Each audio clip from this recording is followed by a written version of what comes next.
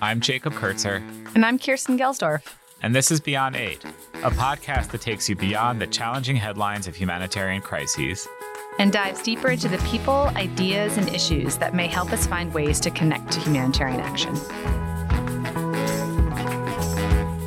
In today's conversation, I speak with Carolyn Miles, the former president and CEO of Save the Children. A self-described optimist, Carolyn shares with us where the humanitarian system has made progress and her reflections on how we can find better ways to support people caught in crisis. Carolyn, thank you so much for being here with us today. Thank you, Kirsten. It is great to be here with you. Thanks for having me. So, Carolyn, you were the former CEO of Save the Children. What was the mission and mandate of that organization, and kind of what was your personal goal in engaging in that leadership role, taking it on? Sure. Well, Save the Children is an international global organization that focuses on children, as you would expect, and really works in three areas. Health, so really working on the basic survival for kids and basic health issues. In education, and the focus there is on primary education, making sure every child actually gets a basic education up to the 6th grade. And then protection of kids, which is where the emergency response piece comes in a lot of ways. So that's what Save the Children's all about. Works in 120 countries, reaches about 150 million children every year. And my reason for joining Save the Children was relatively simple. I thought there was probably some way I could make a difference. I had seen lots and lots of poverty when I was living in Asia, and I thought this is really completely unfair that kids don't have the opportunities they deserve. And I thought maybe I could do something about that. I'm so excited to have you be the individual that's actually helping us launch this podcast. Because the first time that I saw you speak was in a chamber at the United Nations, and panelist after panelist had just kind of finished telling us about the failures in Syria, challenges being faced in Yemen, where global humanitarian aid was falling short. And then the moderator turned to you and you kind of leaned into the microphone. And I remember you kind of started speaking what felt like from the heart about these instances where you had seen local communities and the international aid sector coming together, new technologies that were emerging that you were excited about. And I just remember taking this kind of deep breath and feeling this sense of, yes, there is still so much that we can do, and kind of really feeling invigorated by your remarks. And so multiple years later, I was hoping you could kind of share with our audience a little bit about, where you have seen progress in humanitarian aid. I do think that being in this field, you do have to be somewhat of an optimist, because I think otherwise it can get extremely, extremely difficult. And you really do see progress. I tell people this all the time, that I'm really lucky to have been in the sector for more than 20 years. And over that 20 years, things like the infant mortality rate was cut in half, right? The maternal mortality rate was cut in half. The number of girls going to school rose by millions, literally millions. So 20 years is not a very long time, but yet you could see that progress. And I saw tons of evidence. I look at things like Bangladesh. If you look at the changes, Bangladesh is an area of the world that is very prone to cyclones, huge cyclones, and that has been a common occurrence in Bangladesh over many years. And, if you look back to 1970, there was a particularly horrific cyclone there that killed somewhere between 300 and 500,000 people, right? 500,000 people were killed in that one storm. But what that did was it started this whole chain of events, which is why I think this example is such a good one. It started this chain of events, prompting things like the formation of the World Meteorological Organization, of the UN, and the use of technology to actually try to predict these kinds of cyclones. It also kicked off, and it took a few more years and a few more storms, unfortunately, to get this to happen. But it kicked off this huge program that the government of Bangladesh sponsored, which was all about building cyclone shelters. More importantly, It was about engaging tens of thousands of volunteers in Bangladesh to prepare for cyclones and to be able to know where to go and what to do. And I remember very vividly going to one of these drills in Bangladesh early in my career at Save the Children, which was literally people with fire hoses pretending there was a cyclone and everybody knowing what their job was and everybody knowing what to do. And literally that has saved thousands and thousands of lives. You know, the last big cyclone in Bangladesh, it still killed a lot of people. There was one in 2007 that killed 3,500 people. There was one later in 2015, I think it was. But it was in the hundreds, not in the hundreds of thousands of people. So to me, that is just a great example of how we actually can make tons of progress. And there's all sorts of things in that example. There's preparedness, there's local leadership, there's technology, there's all kinds of things that really have happened over that period of time that have literally saved, in Bangladesh, as one example, hundreds and hundreds of thousands of lives.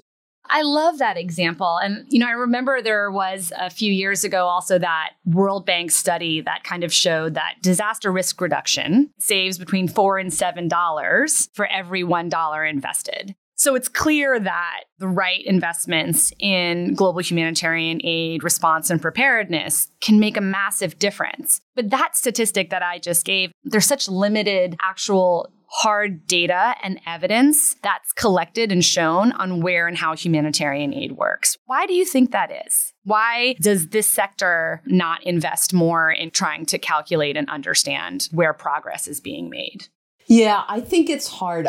I know that something that certainly came into play during the time I was at Save the Children and is still very much a part of what they do is these after-action reviews. I think the challenge is, it is a sector that really generally is very low resourced. You never have enough resources at the end of these kinds of things to do all the things that you should be doing to prepare for the next thing. I think we always kind of stop one step short and we do the after action reviews and we make the recommendations inside our agencies and maybe even collectively as a response network and body. But they don't then get funding behind them to actually do the things that maybe are recommended in that after action review. The only time that anybody ever actually paid attention to Save the Children was when there was a huge disaster. That's the only time. The rest of the time you were fighting to get somebody to pay attention to your girls' education program or your child mortality, even though children were dying in an emergency every single day. It wasn't until you had this giant cyclone or a wildfire or something that just hits people and comes up on their screens that they actually paid attention. And so it's hard to keep that attention on emergencies post-emergency to get anybody to care about what you should do the next time.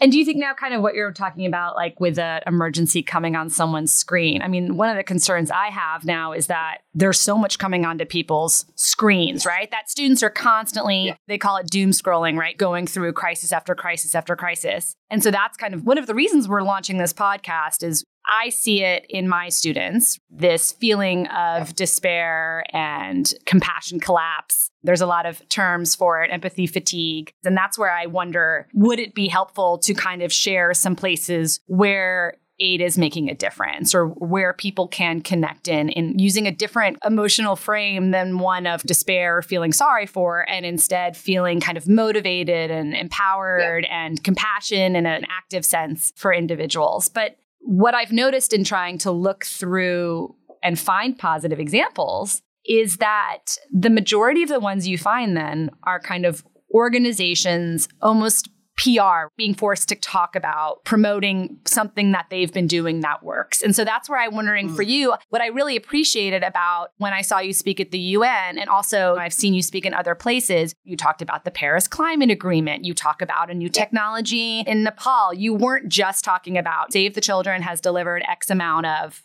I guess I'm still wondering, like, is that a hard thing to do? Like when you give positive messages as the CEO of a large organization, are you ever worried you're going to be accused of either falling into this PR self-promotion or organizational promotion trap in a world where there is obviously massive despair, or that you're being accused of kind of glossing over challenges or being almost Pollyanna-ish, when it comes to crisis. How did you square that? Part of it, of what I've learned, I think, over the time that I've been involved in this sector is that putting more power into the hands of individuals and particularly in the hands of local people has made a huge difference.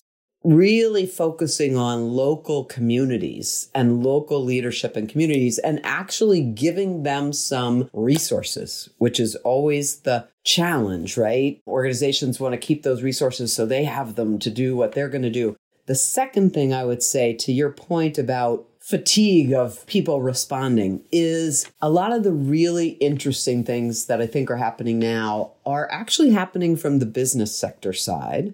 And they are putting the power in the hands of consumers. So 2 examples, Airbnb, who has formed now something called Airbnb.org, which came out of this, I think it happened after Sandy, actually, in the US, that people needed housing and responders needed housing. I think it actually first started as a way for emergency responders to get housing.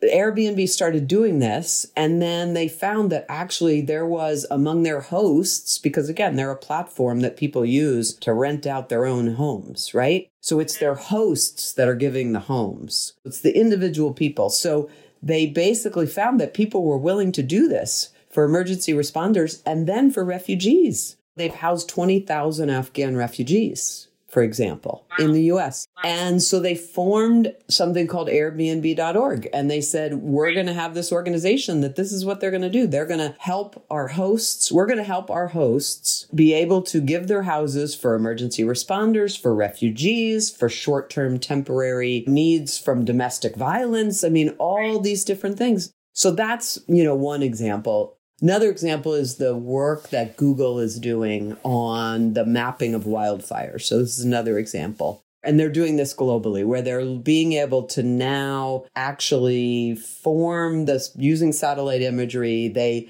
give you a boundary of the wildfire. And so this is important information, not only for the responders, super important for the responders to know exactly where those boundaries are at any time, but also, of course, for homeowners and for local responders and for local organizations that are trying to make sure they're ahead of such things as wildfires, right? So that they're going to be able to provide the support that they need to be able to provide when they need to provide it. Those are just 2 examples, but I think business has and now that I'm teaching at a business school, I think I'm more attuned to this. Businesses really do have a bigger role to play than I think they ever had. This is a piece of what they think is important for them as organizations to do, and young people are pushing them to do that. You're now back at Darden at business school, right, at your alma mater teaching. Can you think back to when you were in business school and what you and your fellow students kind of felt about engagement in these types of issues versus what students now feel their responsibility or motivation is? I mean, have you seen this trajectory of young people in business school saying,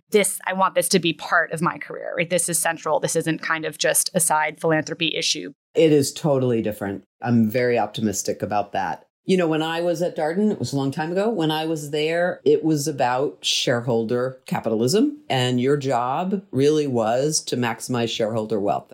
And that has completely changed. And now you're really talking about maximizing stakeholder value, which involves your customers, your employees, your regulators, the communities that you work in. There is a lot more interest from today's students, both undergrad and graduate students, I think, to go to firms where they actually believe that that company does care about their impact on the world and that they actually are very actively looking at that. And the whole response to humanitarian disasters is completely different. Here, maybe we switch a little bit to, a current crisis, which is the Ukraine. You would have never 30 years ago, you would have never had businesses coming out and saying anything about the war in Ukraine, let alone taking all the actions that they are to try to minimize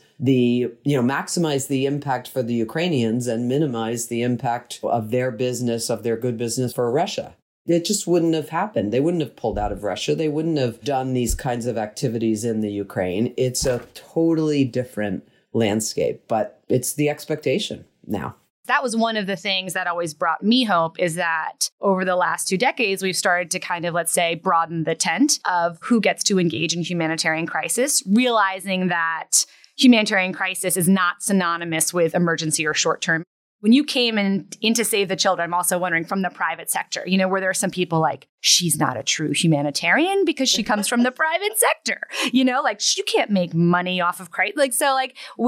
How did you kind of see those feelings change? I think it's completely changed. And I would say it kind of went through a couple of different phases. Certainly when I first came into the sector in the late 90s, there was a lot of skepticism about business, a lot of skepticism that if you're out to make money and sell pharmaceuticals or consumer goods or whatever it is, you couldn't possibly have these other interests at heart. Then there was this phase of kind of working with corporations, but it was really about just getting money. It was really about, can we get this company to support our programs in Ethiopia because they have some interest in selling their products there and maybe they'll give us money for our education programs or whatever. So very kind of disconnected and really about funding. And then I think things really did start to shift in the 2000s, mid 2000s, really looking at partnership where you were really trying to take what does a company do well and what can they really do in terms of whether it's an emergency response or whether it's a longer term development program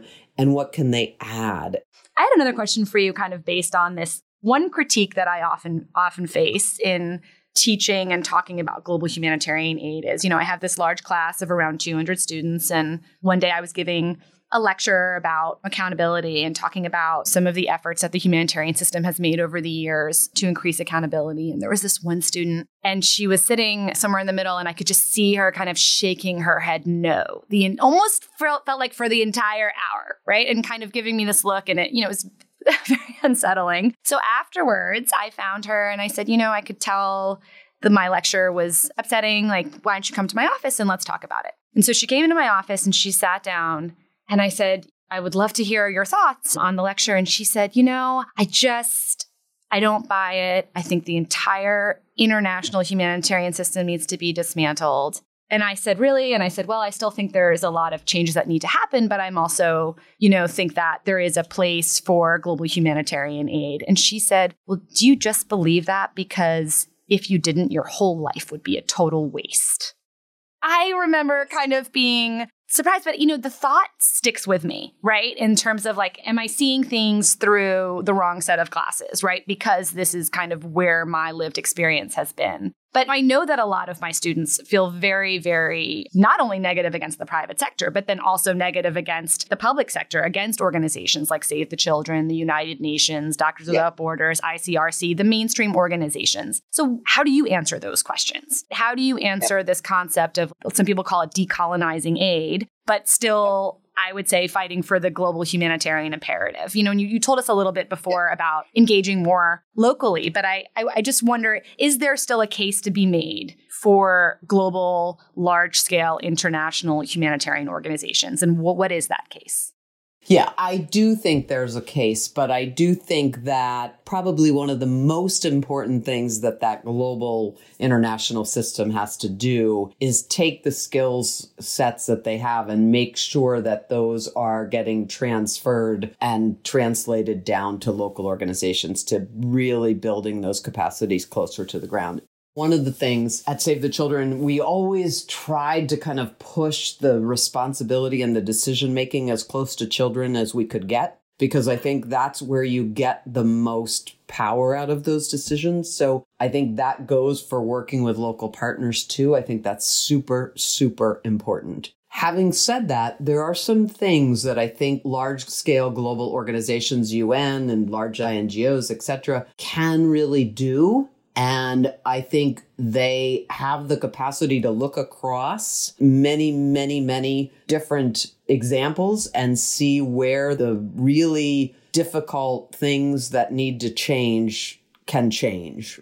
Have you always been an optimist? Like, where did that come from for you? Did it grow during your tenure at Save the Children, or did it decline? Yeah, so I think I have always been an optimist. I'm definitely a glass half full person, for sure.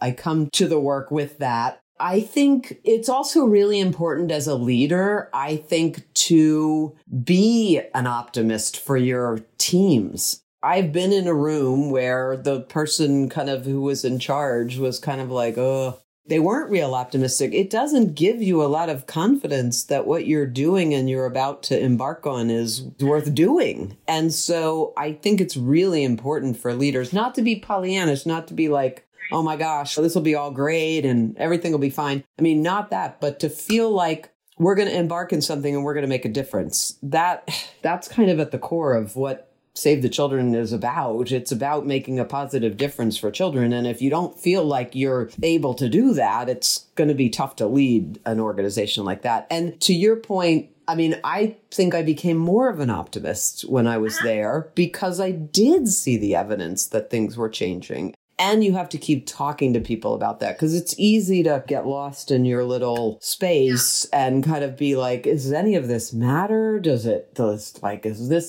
I done anything that's going to make any difference here today? So as a leader, you also have to be able to step back and kind of frame things for people and talk to them about what you've seen and how it's changed and why it does make a difference. And I saw tons of that when I was at I saw this one quote that you once gave. You said, in 1990, you had 12 million kids who died of preventable diseases. And now you have under 6 million.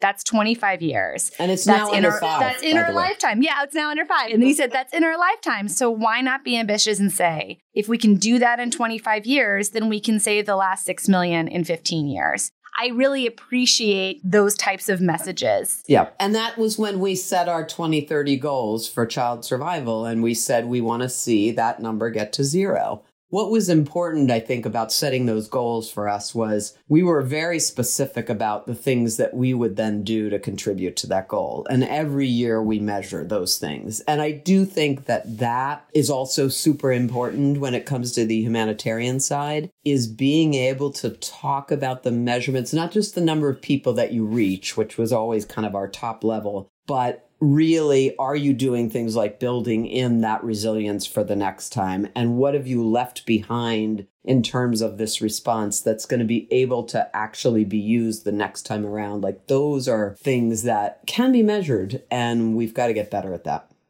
Is that the kind of advice that you would give? I mean, you're now out of this leadership role. So you can look back. Is there any advice that you would give to humanitarian leaders or policymakers that are still in those roles that you now kind of see with some hindsight? Yeah, I do think it's about telling that story of progress. I think that's really, really important. The point that I've made a couple times now about pushing that responsibility down to the local level, I think we have to get better at really saying very specifically what's going to be left behind on this after this emergency that's going to help the next time it happens. Because most of these are recurring things that happen on and on. And my last question is, I've noticed you have a tattoo of the world on your wrist. Yes, I do. Could you share with us the story behind that? Sure. So the story behind this is that I have a daughter, and her name is Molly. And on her 18th birthday, what she wanted more than anything was for both of us to get tattoos. So I said, okay, we will do that. And why did you choose the world as your tattoo? Well, I guess to me, I think one of the things that I've really learned over these many years is that it's so important to think of yourself in the bigger context of things. And this kind of reminds me that I'm in a little tiny place over here on this map, and there is the whole world of people. It's a good reminder, I think. Keeps me grounded. Thank you so much, Carolyn Miles. It's been so incredible talking to you.